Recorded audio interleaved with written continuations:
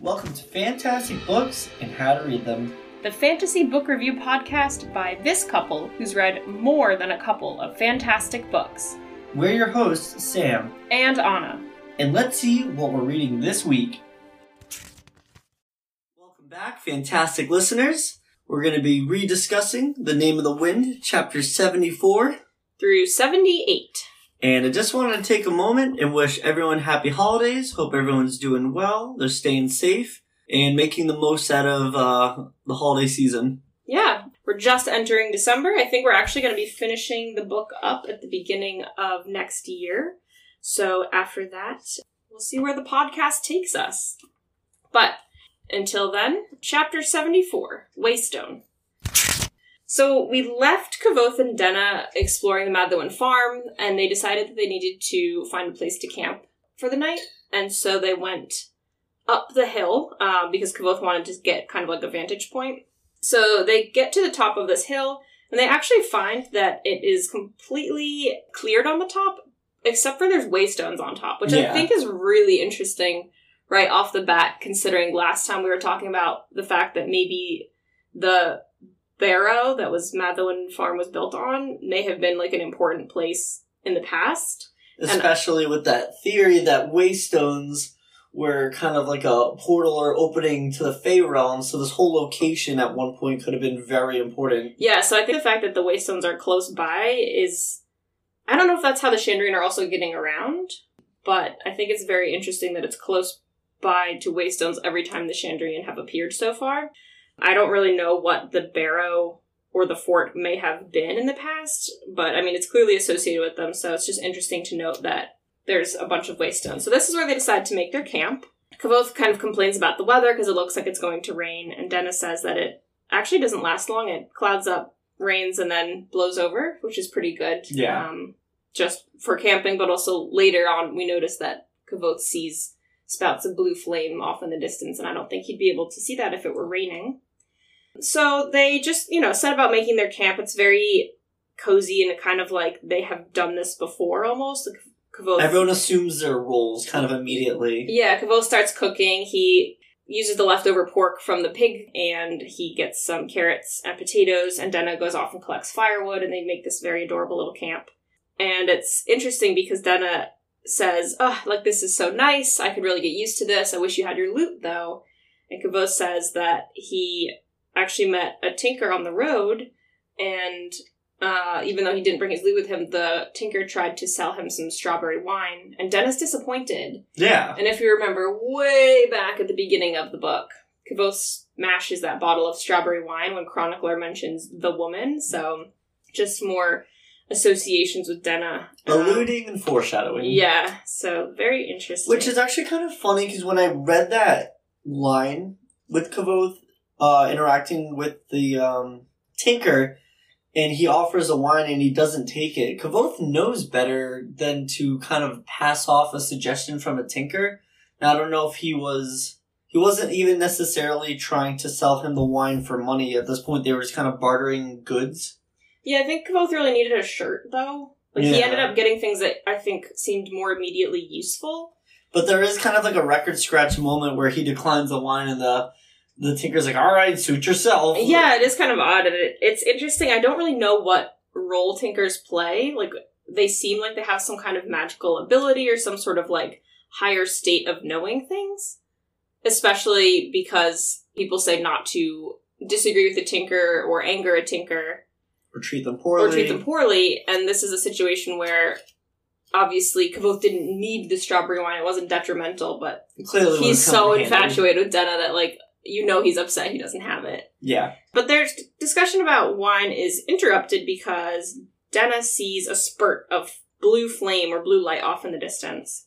They can't really tell where it is because, obviously, it's dark, so Kvothe just makes a little mark in the ground with 2 sticks so that in the morning they can follow it. And Denna's pretty sure that it's not the direction of the mines nearby, so they're really kind of perplexed as to what this could be. Kvothe does mention that he tries to hint that maybe it's the way that Denna's patron signals to her, and she says, blue fire's too sinister, which is really interesting because I must have missed this a couple of times.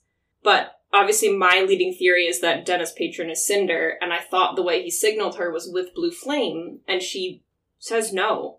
To be fair... I mean, obviously she could be lying, but... I thought so too. There's that whole passage where they're discussing her patron weight, a couple chapters, or last episode, I should say. And he's like, oh, was the fire blue? And I'm pretty sure she was like, how would you know that? Yeah. So I don't know if it's necessarily a written inconsistency. Maybe I'll have to go back and double check it.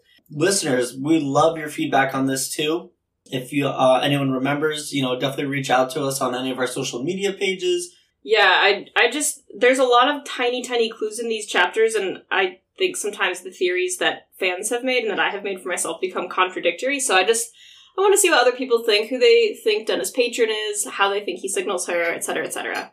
And interestingly enough, it's not here in this chapter, but in one of the chapters we're discussing today, Denna slips in the line that it's her business to know about Kvothe. Mm-hmm. And she says it in almost what I think is supposed to be played off as a flirty way, but it almost sounds a little bit like she's watching him or spying on him.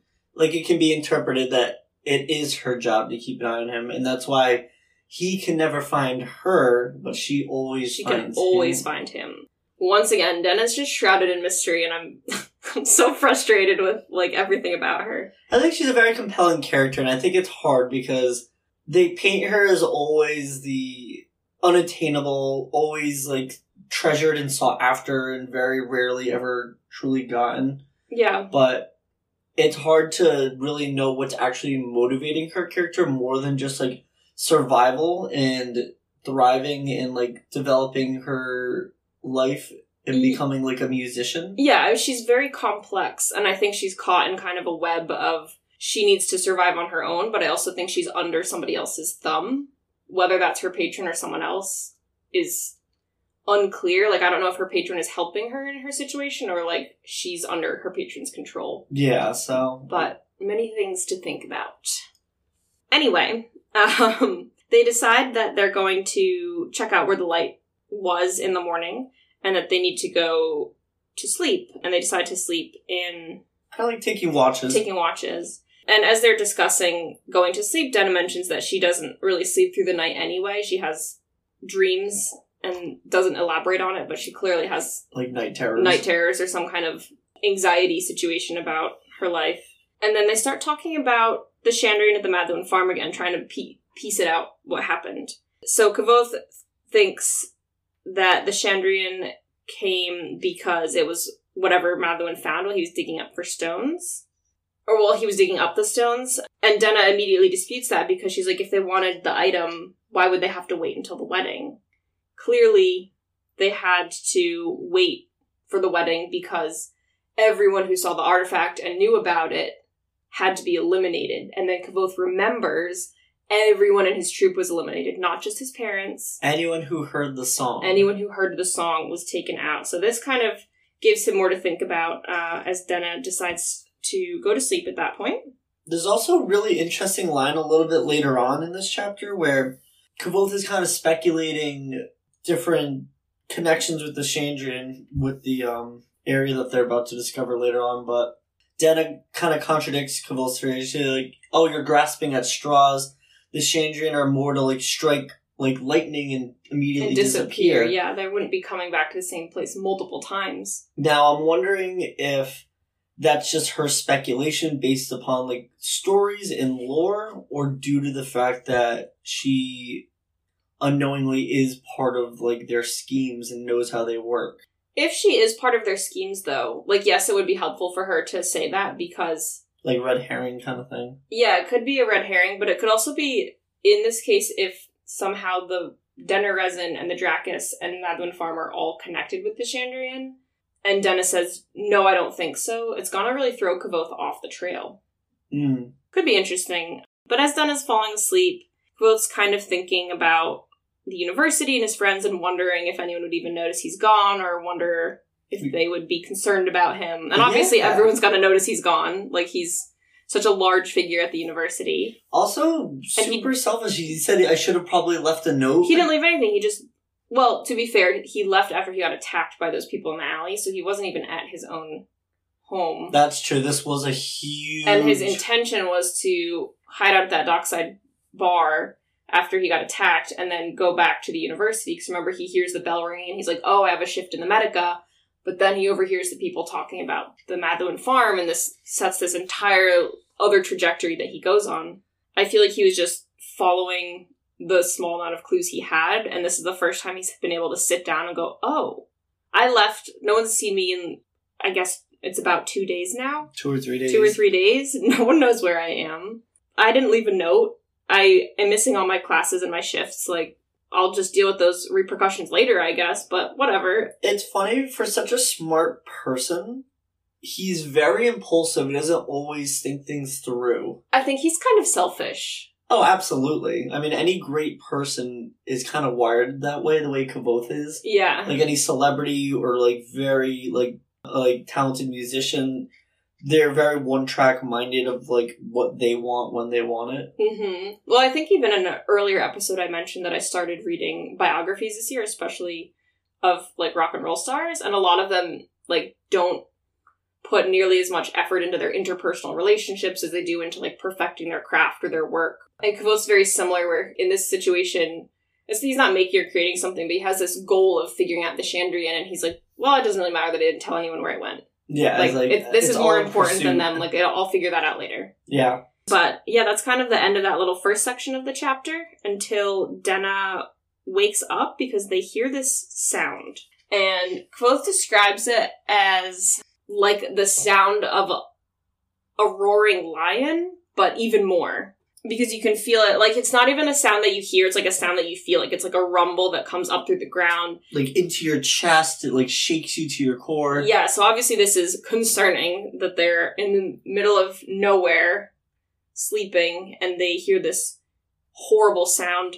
And then as they start to listen to it more, it sounds like whatever is making this is coming towards them. Yes. So their plan is to get on top of the Waystones.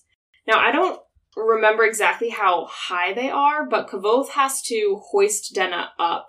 Yeah, kind of like cheerleader style. She like steps into his hands cupped, and he tosses her up, and yeah. then she has to pull him up.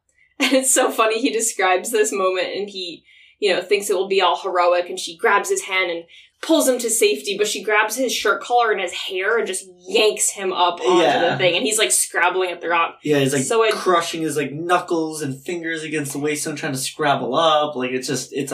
It's not aesthetic. So they get up there, as quickly as possible, and Kvothe definitely like knocks the wind out of himself by jumping up there. But I think they're up maybe 10 feet in the air. Yeah, it's like 10 to 12 feet. It's pretty tall. high. It's very tall. So, once they're on top of the Waystone, this creature crawls onto the hill, and he describes it like a huge lizard, but not long like a snake. It's, short and squat and very thick-necked, and has like a massive, like, flat wedge head shape. Its size is described as 12 bulls altogether, so this thing is enormous. Yeah, absolutely huge. So I'm imagining, like, 4 to 6 like SUVs, like stacked 2x3 or 2x4. Yeah, like it's huge. So good thing they climbed up there. And it's very like squat in the essence that it's like wide and like arms out to the side, kind of like it's like a bearded dragon or like a Komodo. Those things are crazy. They're really strong. Oh, absolutely. So this thing is just a powerhouse. Yeah, there's no way anything can stop this. And so it's kind of just like peeking around the top of the hill, and like the fire is the thing that attracted it. Doesn't it shoot out some blue flame too? Yes, it does. So now we realize that the blue flame that they were seeing is coming from this lizard creature. And the very last sentence in the chapter was, "It was a dragon." Chapter 75, Interlude, Obedience. Now I really like this part because Kvothe's sitting with Chronicler, who has written the book Mating Habits of the Common Dracus. Which is the book that dispels the myth that Dracuses are dragons. And so Kvothe kind of smugly is like looking over at Chronicler like, It's almost funny because it's like he's breaking his own fourth wall within the confines of the story. Yes. Like, what, you're not going to question that this is a dragon? What's going on? And Chronicler and Bast are like, well, Kvothe, you said not to interrupt you. Yeah, and even Chronicler's like, if you say you saw a dragon, you saw a dragon. Like, I'm just here to report. I'm writing everything down as you said. And he's like, it's so disappointing. Devin Lockheed's the great debunker, and you're just gonna, like, go with what I'm saying? It's funny because I think Kvothe is such a showman at heart that he loves an audience to interact with. Yes. And this audience was, like, too polite to contradict him, and he was like, that's no fun. Like, you need to stand up and say, no, it couldn't have been, or, you know, whatever. Some kind of reaction out of them. Yeah. And he gets nothing, so he's like, all right, fine, I'll just continue on the story, I guess. He was like, there are a few things that are more nauseating than pure obedience. Yeah. And he's like, all right, well, since you're just gonna listen and, like, placate to me, we'll continue on. Right. Chapter 76. The Mating Habits of the Common Drakus. Which, as we said, is the book Chronicler wrote. So, Denna's immediately shocked. She's like, it's a dragon, holy crap. And Kvothe being like, you know, educated and scholarly, it's not a dragon. Dragons don't exist. I know, I feel like this whole, like, few interactions with this in, like, the next 2 chapters, he's, like, trying to impress her with his wit, and he's coming off as, like, such a nerdy know-it-all. I think he's coming off kind of like a jerk. Yeah, like, he's... Like, not quite mansplaining, but, like, just... No, but she's, like, shocked and scared. This enormous creature just came right through, and it looks like a dragon. And obviously, her reaction is to say, holy shit, it's a dragon. And for someone to say dragons don't exist when you're looking at what looks exactly like a dragon is not helpful. And that's also not going to solve their situation in any way. Yeah. Like, he's not offering up useful information. You know what, though? It definitely could be just Arcanist training in, like, Heart of Stone mentality of, like, being calm, being logical, and being like, it's a Drakus, it's a living creature. There are things that it has to behave and operate under to make it what it is, so therefore, once we understand it, it's not as scary and it's not as threatening because it doesn't have more power than it wouldn't be implied if you were to think of it as a dragon versus an actual creature. I mean, he does get to that. Like, his next few sentences, he says it's an herbivore. It's like a big cow, which is useful information. Yeah. But he's not, like, placating Denna in any way, who's clearly very... And later on, at one point, she's watching the Drakus eat trees, I think, and he's kind of spouting out this useless information about Drakuses. And at the end of it, he's like, are you even listening? And she goes, no. Yeah. So I think he is trying to impress her, but once again, Kvothe knows nothing about women, and being with Denna for such an extended amount of time, that starts to show, because usually it's like, you know, they have an evening together, and he, like, or has an his encounter, moments, yeah. and he's in his prime, because he always has his lute, and he's seen as, like, this grand, not magician, musician. But here it's like, musician. He just showed up unannounced, he's kind of at a loss for what's going on, and stuck with Denna, who has a head injury and is also not being super cooperative in terms of how much information she's giving Kvothe, so I think he doesn't really know how to interact or impress her any more than just falling back on what he knows. Yeah. But anyway, so they start to watch this Drakus, and once Kvothe says it's like a big cow, Denna's kind of so hysteric that she starts laughing and saying moo, just to, you know, be silly and make herself... Oh yeah, it's kind clearly of her down. defense mechanism of, like, keep it together, D. Kvothe mentions that the reason that the Drakus is spouting fire is because that's how it uses, it's like its mating technique, that's how it attracts a mate. So he wants to top our campfire. I love that line. I forgot about that. Yeah, so Denna's worried that he's gonna get down at the campfire, or attract a second Drakus, which would be problematic. Which is actually really clever and funny of why this chapter is titled The Mating Habits of the Common Drakus. Oh. Light bulb! I hadn't even put that together. Yeah, so they're just watching it at this point. And it's like wriggling around in the fire and, you know, rolling around. And it reminds me of, like, when we give our cats catnip and they're just kind of, like, wiling out and, like, barrel rolling around the floor. And it's clearly having a great time, just, like, messing around. But then it starts to eat some of the logs, which is pretty startling. It doesn't even chew them. It just, like, swallows logs whole. So this thing, despite the fact that it is an herbivore, is insane. Like, it's scary. I feel like you'd be encountering a whale that ate, like, boulders. Yeah. Like, most whales eat krill, so it's not scary because the food they eat is tiny. But, like, if you found a whale that ate, like, enormous things, like, it would be scary. Oh, yeah, absolutely. So they're just watching it go crazy, and Dennis says that it's surprising she's never heard of something like this. Whereas Kvothe explains that they're pretty rare, and most people are scared of them. So they immediately hunt or try and kill them. Therefore, the Dracuses all, like, hide in the woods. Yeah, I don't think there's very many. He said there's probably only a couple hundred left. Oh, of that size in the whole world. So, like, this one's clearly very old. It's been alive for a long time. But it's pretty rare, which is kind of cool that they do get to see it then. Yeah. So the Dracus is, you know, doing its thing on the ground. They're stuck up on the waystones. It's the middle of the night. They decide that it's just best to go back to sleep. Like, there's nothing else to do. Kvothe tells Denna that she can go back to sleep. He'll continue watching. And she gives him this, like, semi-flirty line that he really knows how to show a girl a good time. And so that's kind of the end of the chapter. They just go to sleep. And Kvothe is very content, you know, to watch over Denna as she's sleeping, make sure she's protected, but he's... Just reminds you of that creepy video of dating losers from the 80s. You just lay there and I'll watch you sleep. Oh, yeah, it's so creepy. No, clearly not the intention, but... No, I mean, he's making sure she doesn't fall off this 12-foot tall rock. But it's interesting because he's, you know, so pleased to be up there and has no idea how horrible the next day is going to be. It's like this moment of calm. He thinks he's seeing, like, this rare and magical beast, and he gets to impress Denna with his knowledge, and then he gets to be her protector in this moment. So it's very romanticized in his mind, but he has no idea what the next day, which for us is the next chapter, is going to bring. Chapter 77, Bluffs.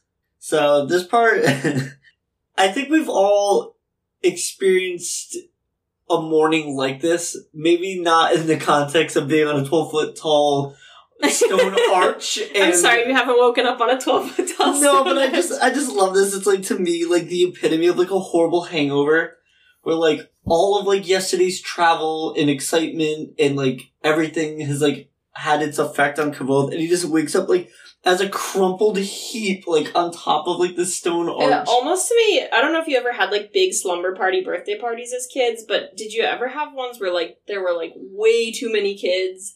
And, of course, you're all giggly and eating candy, so you're up till, like, 3 o'clock in the morning, which is way too late to be up when you're that little. And then, you know, you wake up the next morning and there's, like, popcorn all over the floor, and your parents are already like, we're here to get you! And you're like, oh, I'm not ready! I am not prepared! And they're just kind of, like, muddling through, and there's, like, sleeping bags and kids everywhere, and it's just, like, a mess.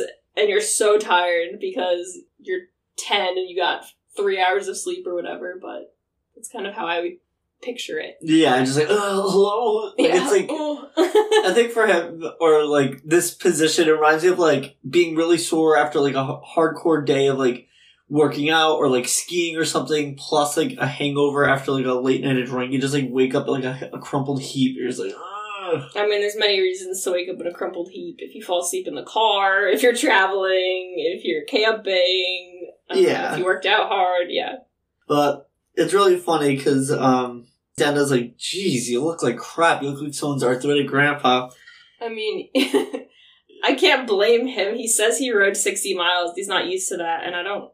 Even, like, in the spring when you and I get our bicycles out for the first time, the next day, like, my legs and my butt are so sore. Yeah. So, and we only ever ride, like, 10 to 20 miles on our first day of a bike season. So to go immediately, like, 60 miles on a horse, which is even more intense, like, that's gotta be uncomfortable. Oh, yeah. But she also makes a... Oh, this is a great joke. So Kvothe says... It passed you by the first time. It did. The first 2 times, I think. So he goes, you know how it is. You're always stiffest when you wake up. And she smirked. We women folk don't have that as a problem as a rule. And I was like, women are dainty. We never, appear disheveled or anything. No, women don't have morning wood. Is what she means. But she interrupts her own joke, basically, by noticing Kavoth's hands, which are, bloody from when he jumped up onto the rock. And he's very nervous because, obviously, it's interesting here because he says, as a musician, I always worry that something will happen to my hands. And he's always concerned because his work as an artificer has doubled that danger to his hands. It's interesting that he considers himself a musician first and an artificer second. Well, he is a Dimaru to He's his a Dimaru, bones. so it makes sense, but it almost seems like an artificer is a more permanent job in this situation. But secondary importance in his heart. Yeah, it's clearly secondary to, his thing. Because I would have been I'm an artificer. If my hands get ruined in my artificing work, I can't do my music, too. Yeah. Whereas he's I'm a musician. I can't, ruin them by doing this other side artificing job. Yeah. So, clearly he's very music-centric, which is no surprise, but he just double confirms that. So, they are looking up from their vantage point on the Greystone down into what was their campsite, and, the grass is crushed or gone or burned. There's deep gullies dug into the earth where the Dracus had, rolled around, and it looks really bad. So they get down and try to gather up their items, but they rip Kavoth's sack as they jump down the waystone, so he's trying to sew it back up again. Oh, but there's a really cool part that happens here. Mm-hmm. So, Kavoth shows Denna the lodestone. Yeah, I think he unpacks all his stuff so he can sew his bag back together. And she starts playing with it. There's a really funny line, though. He's like, you ever seen one of these before? Oh, yeah, he's trying to impress her. And she's like, oh, yeah, I know what that is. Yeah, but I think this whole chapter is full of funny, sexually charged, innuendos. And just Kavoth's sad attempts to try to impress Denna in ways that I don't think she thinks are impressive. Yeah. So yeah, she's like, oh yeah, I knew someone who used one as a paperweight. He had it because they're super rare, and he was so wealthy or whatever that he used as a paperweight. Could use it as a paperweight, which is dumb. That'd be like someone using a bar of gold as a paperweight. It's just extravagant and stupid. So they start going through the wreckage with the lodestone just to see what's going on, and they actually find a scale of the Dracus. Yeah, this part's so cool, because the scale itself is magnetic, so Denna finds it with the lodestone. Oh no, she finds it, and then Kavoth tells her it's got iron in it, so she plays with it with the lodestone. Yeah, which is really cool, because it's organic iron, which is very rare. Well, he's saying that the rocks around here are full of iron, and Denna mentions that she thought she had gathered up more rocks, and Kavoth said the Dracus probably ate a bunch of them, the same way that chickens eat rocks. The gizzard. The gizzard, yes. The gizzard stones. So it's basically digesting iron into its body, and then the iron gets deposited in its scales, and then it just continues to eat more and more iron, and its scales are full of iron now. So not only do they have the lodestone, which is valuable, they have this Dracus scale, which I think is also pretty valuable. Yeah. And it's big. They said it's about palm size and as thick as a palm, which is, I don't know, maybe an inch thick. So it's hefty. This Dracus has got some armor basically on it from eating all that iron. So now they're speculating. They're like, oh, I wonder if it was a Dracus that was responsible for the Malden farm. The wreckage didn't look the same, right? No, that and the well pump was all rusted. Oh yeah, there's those other symptoms. Yeah. Or whatever, signs of the Chandrian. It just doesn't add up. I am intrigued because we did watch that little clip, and I posted it on our Facebook page, where Patrick Rothfuss says that every scene he writes should serve at least 3 purposes for the story. Yeah. So I'm confused because this whole plot with the Dracus is interesting and fascinating, but it doesn't really seem to go with the rest of this Chandrian story that's happening right now. So I don't really know. I think it serves the plot in a different way. But I'm wondering if there's going to be connections that are made much later on, maybe in the 3rd book that we don't know about yet. Well, that's fair, because things have a habit of reoccurring later. Yeah, much later. Either confrontations with individual characters or incidences that occur that wind up later. I'm wondering, and it doesn't seem like this is Patrick Rothfuss's writing style, but I'm wondering if, eventually when Kavoth gets his final showdown with the Chandrian, if there will be, a big expose of, like, the Chandrian explaining... monologue. Like a monologue. Yeah, like a big, like, explanation of how things connected. But he does even wonder if, like, the Chandrian control the Drakus or something. And I don't know, it just seems like this whole adventure with the Drakus and then going to the Denner resin, like, area in the forest doesn't have, like, a long-term importance. Whereas almost all the other scenes in the book end up being important later on. It does and it doesn't, because the fire at Trebon does result in Kvothe speaking with the girl. That's true. But I feel like that could have happened without this. Like, the plot could have been written in a way where they don't have to have this entire side adventure with the Drakus, and Denna doesn't need to get poisoned, and I don't know. I think it just applies to part of the accidental building of Kvothe's reputation. That's true. I'm hoping that the Drakus comes back later. Like, it seems cool.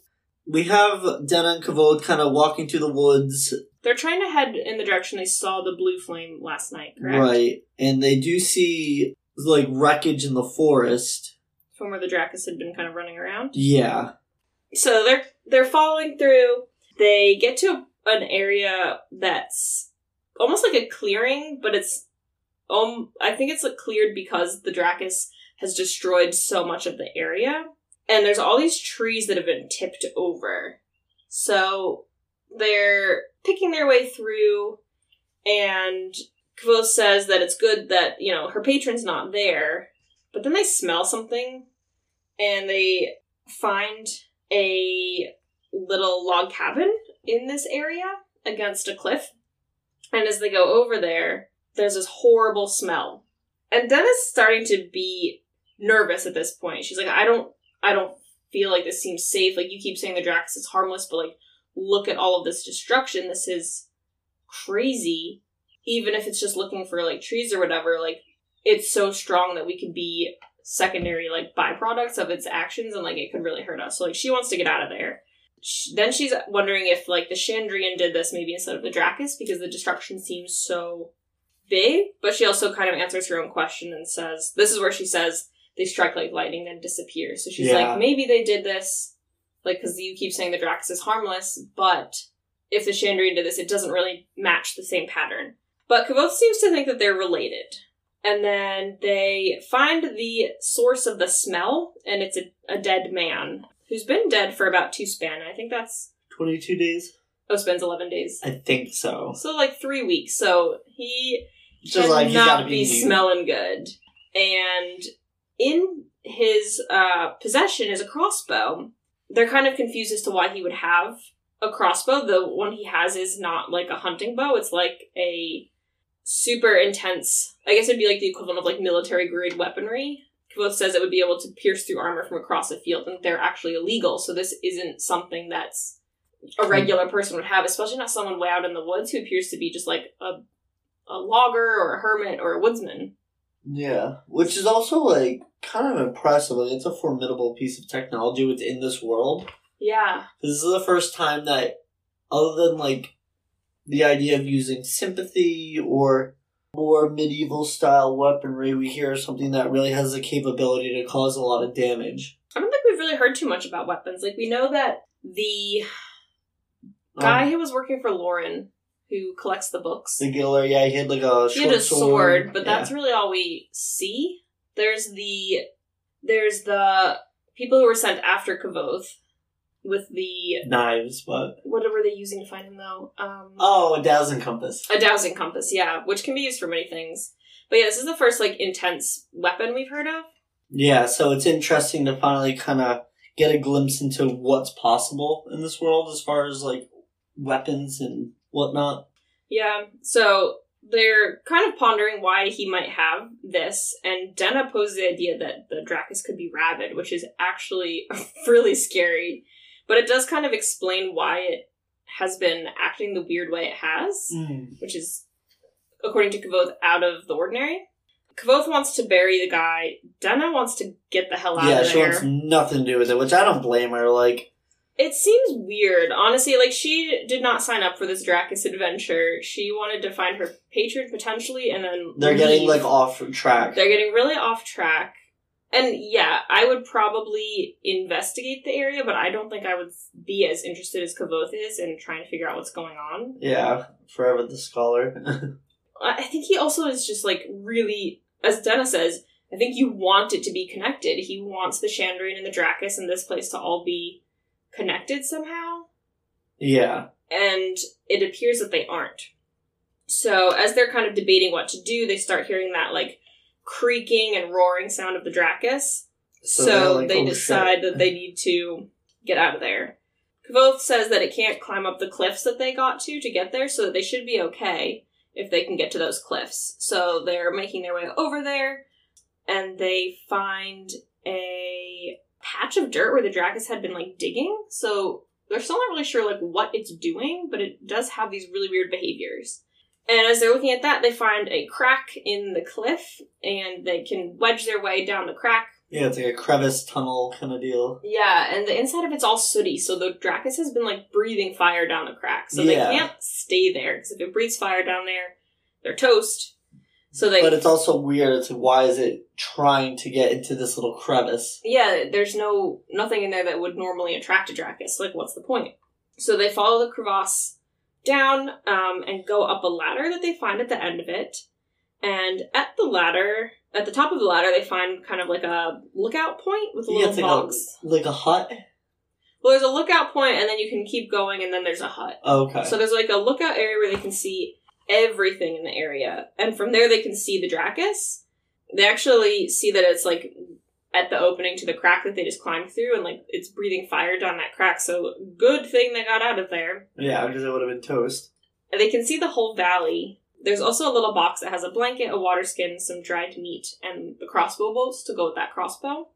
And the Drakus, from where they're standing, starts making its way away from them. And Dennis says maybe it is sick. Like, it starts moving really slowly and kind of lethargically. It starts pushing trees over. And, like, it's literally pushing over trees that are 30 feet tall with no issue. So this thing is strong. So even, like Dennis said, like, maybe it's not attacking people, but if, like, it pushed a tree over and they got hit, like, that would be a huge problem. Yeah. They'd be dead. So, yeah, they're just kind of watching it. I think this is where Kvothe starts. Kvothe starts, like, explaining to Denna about the Drakus and theorizing how it makes flames or whatever, and she's not paying attention to him at all. She's like, it eats wood, it makes sense it would breathe fire, yeah, like, whatever. But she's, like, pretty transfixed on this. It's actually interesting because Kvothe's, chattering away, and Denna's observing, and she's actually the more observant one in this situation, and notices that there's a bunch of trees planted in rows, which is obviously super weird for the middle of a forest. Why would someone plant trees in rows? And it's not an orchard. Kvothe can't see what kind of trees are in the rows, because those are the ones that the Drakus is eating.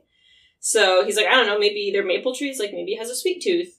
At that point, while the Drakus is distracted, decide to follow the path out of there, and they're hoping that will be just a way to leave. But it actually leads to a little canyon with walls on every side, so I think it's a dead end. And within that canyon it's completely clear of plants, and there's all these pans. So they're looking around, and Denna thinks, oh, it is, it did have a sweet tooth. They're making maple syrup here. That's what all these pans are for. But they're kind of poking around, and Kvothe still doesn't think that feels right. Like, in the back of his head, he's like, this is weird. That's weird. There's tons of maple trees around. Why would you just plant more maple trees? And his thinking is interrupted by the fact that Denna then starts to eat some of the resin or the residue in these pans, which she thinks is burnt maple syrup. And all of a sudden it clicks in Kvothe's mind. It is not maple syrup. It is Denner resin, which is... Ophalum. Or ophalum. He says it's poison. I don't know if it's poison or it's a drug, very powerful, I don't know the difference. Yeah, it's an anesthetic. It's basically, I don't know, how to describe it. In my mind, I imagine almost like a narcotic, like morphine or Oxycontin, but as a sticky, tacky, taffy. Yeah, I think it's like taffy, but he says it's poison, and he's worried she'll overdose, essentially, yeah. But it's the same. If we remember way, way back in Tarbean, Kvothe mentions that there was a girl who got addicted to it and took off all her clothes in the middle of winter and was dancing in the snow. Like, it makes people very... Oh, it destroys people's lives. Yeah, it's horrible. Like, it's a really bad drug. So he panics and, like, smacks it out of her hand and is like, spit it out!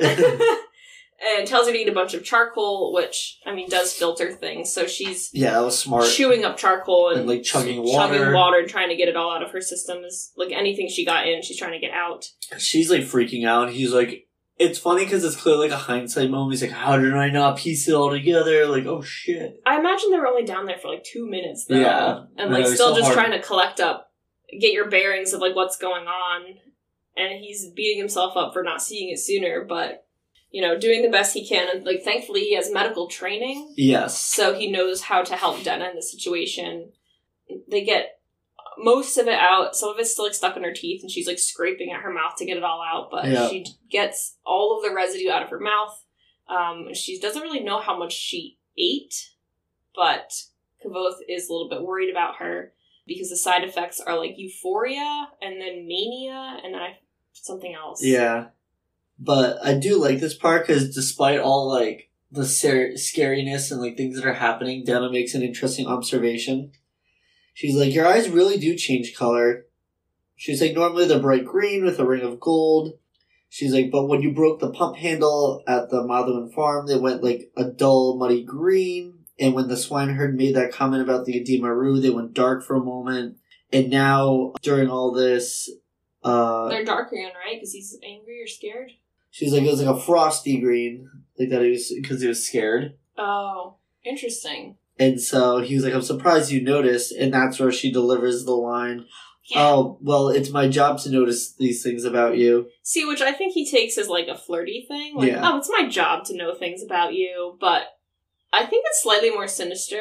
And she is, I mean, I don't think she's really feeling the effects of the Denna resin yet. But she is in a bit of shock, which can affect, like, your mental state, and if that's a secret she's meaning to keep, it may have slipped out in that moment. Yeah. I'm intrigued to note who notices Kvothe's eyes and who doesn't. Like, I think so far it's just Denna and Fela. Yeah. Does anyone else notice it so far? I think maybe Simon at one point does, but I'm not positive. I wonder if there's any kind of pattern to the people who notice it and who don't. But it's interesting, because Denna says, like, oh, you're really good at, like, trying to maintain a poker face and even keep, like, your expressions under control, but your eyes are what give you away. But she can also tell when he's lying to her. Yeah. Like, she called him out on lying to her several times throughout even just this, like, adventure since they met up in Trebon. That just now where he's like, oh, you know... Oh, yeah, he's trying to mollify her. It's not every her, day, you know, I got a pretty girl this close. She's like, stop. Like, I can tell you're scared. Like, am I gonna die? Like, what's up? Yeah, give it to me straight. Like, don't sugarcoat it. And I think it's just her and Devi who really see through his lies, which is kind of interesting. Yeah. So, it's just 3 powerful women. Yes. Who notice things. But yeah, Kvothe's pretty nervous about Denna, and I think he wants to, at that point, get her out of there. Yes. Because he's worried that she will get to a state of reacting to the Denna resin that he'll have to carry her. Yeah. And he doesn't think he can carry her. I don't know how far away they are from Trebon, but it seems like they're probably a solid, I don't know, like 12 hilltop, and then they walked like all day to get here. Yeah, so I'd say they're probably like 12 miles out. I think even, I don't know. They're pretty far. Like, he can't carry her either way. Yeah, so while they're looking around, they see the crossbow bolts, and Kvothe decides to take that and the food because they're gonna need it since they're out of supplies. Yeah, he was a little bit worried earlier about, like, taking things from the dead, but once he realized this guy was, like, manufacturing illegal drugs, he felt less bad about it. He's like, alright, I'll just take these things and help myself. He was also a little worried that the guy was crazy. Yeah. And that's why he was, like, guarding a little cabin with a crossbow, and, like, it was just weird. That's why he didn't want to eat the food, but once he realized that, you know... He's just a drug lord. He's just doing illegal things in the woods. I'll eat his food. Yeah. So he takes the stuff. And so that's when they discover more of the Denna resin. Oh yeah, like a big barrel, right? Yeah. And so Kvothe is like, oh, you know, I'm in debt to a powerful person. We could definitely take this and make a lot of money. And Denna has this moment of consciousness where she's like, Kvothe, I've seen, like, girls get hooked on this. Like, and I think I need money, but at what cost? Kvothe brings up that girl he saw in Trebon at this point, just like, remembering how bad of a drug it is. Yeah. And he's like, you know what? We wouldn't sell it on the streets. Like, I'll take a lower price To get it made as a powerful... sell it to, like, people who make medicine. Like, yeah, apothecaries as, like, a painkiller. Yeah. He's like, it's, you know, it's a half a loaf, but... And she's like, honestly, like, I'd love half a loaf, like... It's way more honorable. And I'm glad that both of them, despite the fact that they always have money problems, and even Denna seems to do kind of, like, maybe not disrespectful, but not, like, you know, she doesn't get her money in respectful ways, necessarily. There's a limit, though, for both of them. That's what I mean. There's, like, a ethical and morality line that they're not willing to cross. Well, I think for Denna, like, especially because she gets a lot of her money through, like, gifts from suitors and stuff, like, that only hurts her, despite the fact that, like, they could make a lot of money selling this to, like, drug distributors. Yeah. But they're gonna do it more honorably and give it to apothecaries. Right. So as they're collecting and scraping all the Denna resin together, she starts to have the resin starting to kick in, like, her cheeks are flushed, she starts smiling, she's kind of getting that euphoria, she's feeling, like, really good. And so Kvothe is like, look, like, that's just like the euphoria. There's going to be other symptoms. Let me know if your chest ever starts feeling heavy or you have trouble breathing, because that's like... Sounds like COVID. Yeah. I know, seriously, geez. That's the oh shit moment, and we want to avoid the oh shit moment, Denna. Yep. They're looking around, and they're realizing, well, that's why the Dracus, like, was desperately trying to come in this crevice and breathing fire down it. It's been eating Denna resin trees and smelling the resin. Like, this thing is going to be going crazy, and... They look back and they're like, oh, there's only like 2, maybe 3 trees left. Like, what's going to happen when it runs out? Like, they've seen knackers and, like, people addicted to Denna resin when they got the hunger on them and they are out of, like, their fix. Like, they become very dangerous. Yeah, and I mean, this thing's already dangerous searching for trees, and it hasn't even hit that point yet. Yeah, and, like, what's it going to do when it runs out of trees? It's going to go looking for it. And whereas the last time it found resin was in places that smelled of people. So it'll probably make its way to Trevon looking for more Denna resin. Yeah, and they realize that, like, they don't...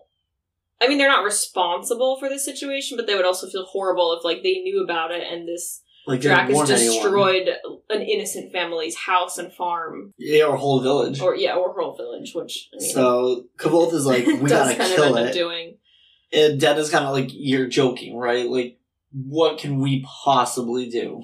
Well, like I said earlier...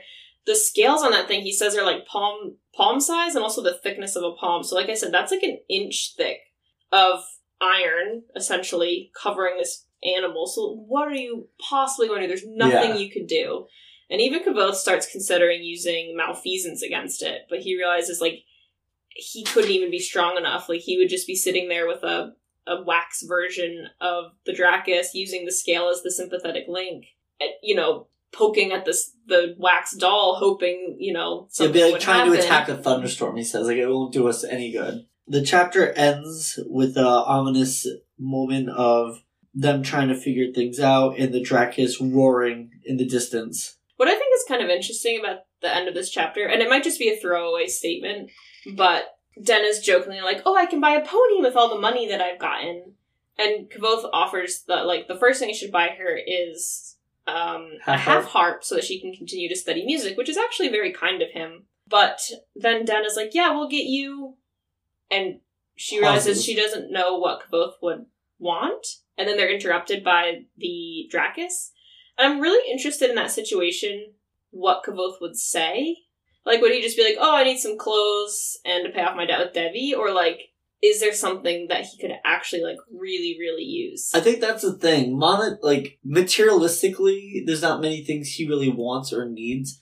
He wants, I guess, greater things like wisdom, fame, fortune. It's also interesting, though, that, like, he's like, oh, Denna, this thing that we should get you is, like, going to help continue further your music and will help you get on your own 2 feet. Like, with your patron, you can study music better. And she doesn't know what he would want. Yeah. She doesn't have any guess as to, like, what would be he's so guarded thing. Yeah, that's what I mean. Is like they're supposed to be super close to each other, but she doesn't even know. Yeah, which is kind of interesting. But yes, as you said, the Dracus is here. Chapter 78: Poison. So yeah, the roar of the Dracus is super loud, as we mentioned before, and the roar that the Dracus does in this moment is, like, so startling that they jump to the point where Denna jumps up and, like, smacks her head into Kvothe's chin, and, like, his teeth, like, jar into each other, which, horrible. A mighty clunk. So they are startled. They see the Drakus. They run up to look at it. They see the Drakus, you know, cavorting and running around and knocking over trees and freaking out. So, like, it's getting to the point where this thing's about to be it's absolutely out of control. I think it's because it ate some of the last of the trees that are left. So, like, Denna, it's experiencing... Oh, is this his last little bit of mania? Yeah, like euphoria, and it's, like, cavorting in the woods and just, like... having running fun. amok, yeah. Oh, okay, so this is not even, like, nearly as bad as it could be once it starts to, like, realize it has no more fix. Yeah, like, this is, like, the last high ride, like... And even still, so, like, this thing is, you know, having the time of its life. But it's, like, shattering trees and branches like nothing. And at this point, Kvothe notices that, like, the tree is, like, jagged and splintery, and the Drakus lays down on one of the, like, sharp branches, and it just doesn't impale it. It just crumples this branch. And he's like, there's no way I'm going to be able to hurt it. Like, nothing I could do would be heavier than its own weight. Yeah, and even though Denna's really high, she makes a very, I guess, important observation of, like, a possible method of killing the Drakus. She's like, you know, since there's no force we could generate to kill it, the only way it could probably die is if it falls off a cliff. It's actually pretty smart. Because she was saying, like, bigger things that fall harder. Yeah. Like, she mentions, like, if you flick an ant off a table, it's fine. But if a person falls off a roof, they're not fine. So something as big as the Drakus, if it falls, its own weight would be, like, super heavy. And it doesn't get any bigger or heavier than a Drakus, so they can get it to fall off from a high enough height. That could be the way to kill it. And then they'll push rocks down the cliff at it, which is, it's a really sad... I get sad about this point because the Drakus is supposed to be, like, this rare and beautiful animal, but obviously this one is a danger to itself and to other people and other animals at this point, so they probably do need to kill it. I'm just sad that it's like, you know, you do have to. The old Yeller moment. Don't make me cry. So sad. So they decide that they're going to try Denna's idea, even though Kvothe complains it's not very heroic, but they don't have any other ideas, so they decided they're going to lure it off the cliff by, like, hanging fire, and so they need some rope, but they can't find any. Also, classic Kvothe, he's like, it's not very heroic. Like, dude, beggars can't be choosers. Like, what do you think you're really going to do against this thing? I know. I think I agree with him, because it is, like, such a beautiful beast. Like, I'm sad it has to die, so I understand why he's like, oh, it's not very heroic. And I also am sad that, like, if you have to push it over a cliff and then continue to push rocks down on it, like, it would be a slow and painful, like, bludgeoning death, which is... No one deserves that. I don't know, that turns my stomach. Like, I don't care for that. Like, if you're gonna kill it, like, make it swift, but obviously that's out of a realm of possibility for them. Yeah. So, this is where Kvothe really starts to think about, like, using malfeasance. Sorry, I messed up. I thought it was in the last chapter. It's all so closely knit together. Yeah, so they can't find any rope. The only thing he can find was some twine. And he realizes that obviously that's not going to be good enough. So he's like, maybe if I used the scale as a sympathetic link, like, I could do something. And he's worried, though, because even if he does do that, he wouldn't know if it works. Like, the Drax could be miles away, and he would hope it would be dead, but maybe it's not, or, like... Could he really even penetrate through all the scales? Like, there's too many variables. Yeah, so then all of a sudden he realizes, because Denna's eaten this Denna resin, the Drakus has been eating the Denna resin, he kind of puts 1 and 2 together. He's like, the only thing we have we can use against it is the Denna resin itself. Like, we have to give it enough where it overdoses and it poisons it, and it dies. Yeah. Denna's kind of sad because she wanted to sell the Denna resin, obviously. And Kvothe did want the money too. But she has a cool moment. She's like, we have to do this. Like, as great as it would be, like... He also says that they can sell the Drakus' body or its scales and make some money that way too, so hopefully that'll be better. She says it's fun to just get to be heroes and kill the dragon. Like, if we get treasure out of it, like, that's just a bonus. Yeah. Which is kind of noble of her. Humble, yeah. Yeah, I think it's a very respectful statement, especially because she is drugged right now, so she could just be completely uncooperative. Denna wants to just wait where they are because she's hoping that Drakus will come back, but then they look around and realize it's actually eaten all of the trees, so there's no reason for it to come back, and it won't be able to be lured into any kind of trap they make. So they gotta leave.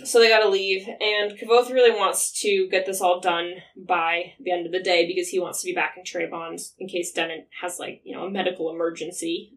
And she's like, oh, I feel fine. And he actually flicks her ear. Really hard. And my sisters and I used to do this to each other to, like, irritate each other. Like, if you flick someone's ear, it really hurts. Yeah, it's a sensitive area. And she says, ow, but then realizes it didn't actually hurt. Yeah. So she's got, like... she's numb. She's completely numb, anesthetized. Yeah. So Kvothe is nervous because she is exhibiting these symptoms and needs to get her closer to Trebon by the end of the day. And he's very noble and says, I don't gamble with the lives of people I care for. And she's funny because I can't tell if she's just trying to make light of the situation and make herself not as scared, or if she's actually starting to feel the effects of the drug, but she just goes, I like your manly bravado. Do it some more. Yeah, just kind of like fluffing them up. Yeah. And that's actually the end of our episode today. So it's a little bit shorter than the past two that we've had. But we want to talk about the whole build up to the Drakus in this set of chapters. And then next set of chapters, we can talk about the whole confrontation and the attack. So that should be good. And then after that, we're really coming to the end of the book. I think we're going to have a couple guests. One is our friend who told us about the book, so that will be cool to have him on. And then one is Sam's twin brother, Elliot, who just finished reading the book for the very first time. So he's got a whole fresh set of eyes on it. He has not read the second book. And I think we're going to do a special episode at the very end of The Name of the Wind with Sam's twin, Elliot, to get his perspective on things too. But until then, happy reading! Thanks for listening. If you like what you hear, check out our website, fantasticbookspod.com. Or follow us on Instagram or Facebook at Fantastic Books Pod. Don't forget to follow, rate, and leave a review. Thanks.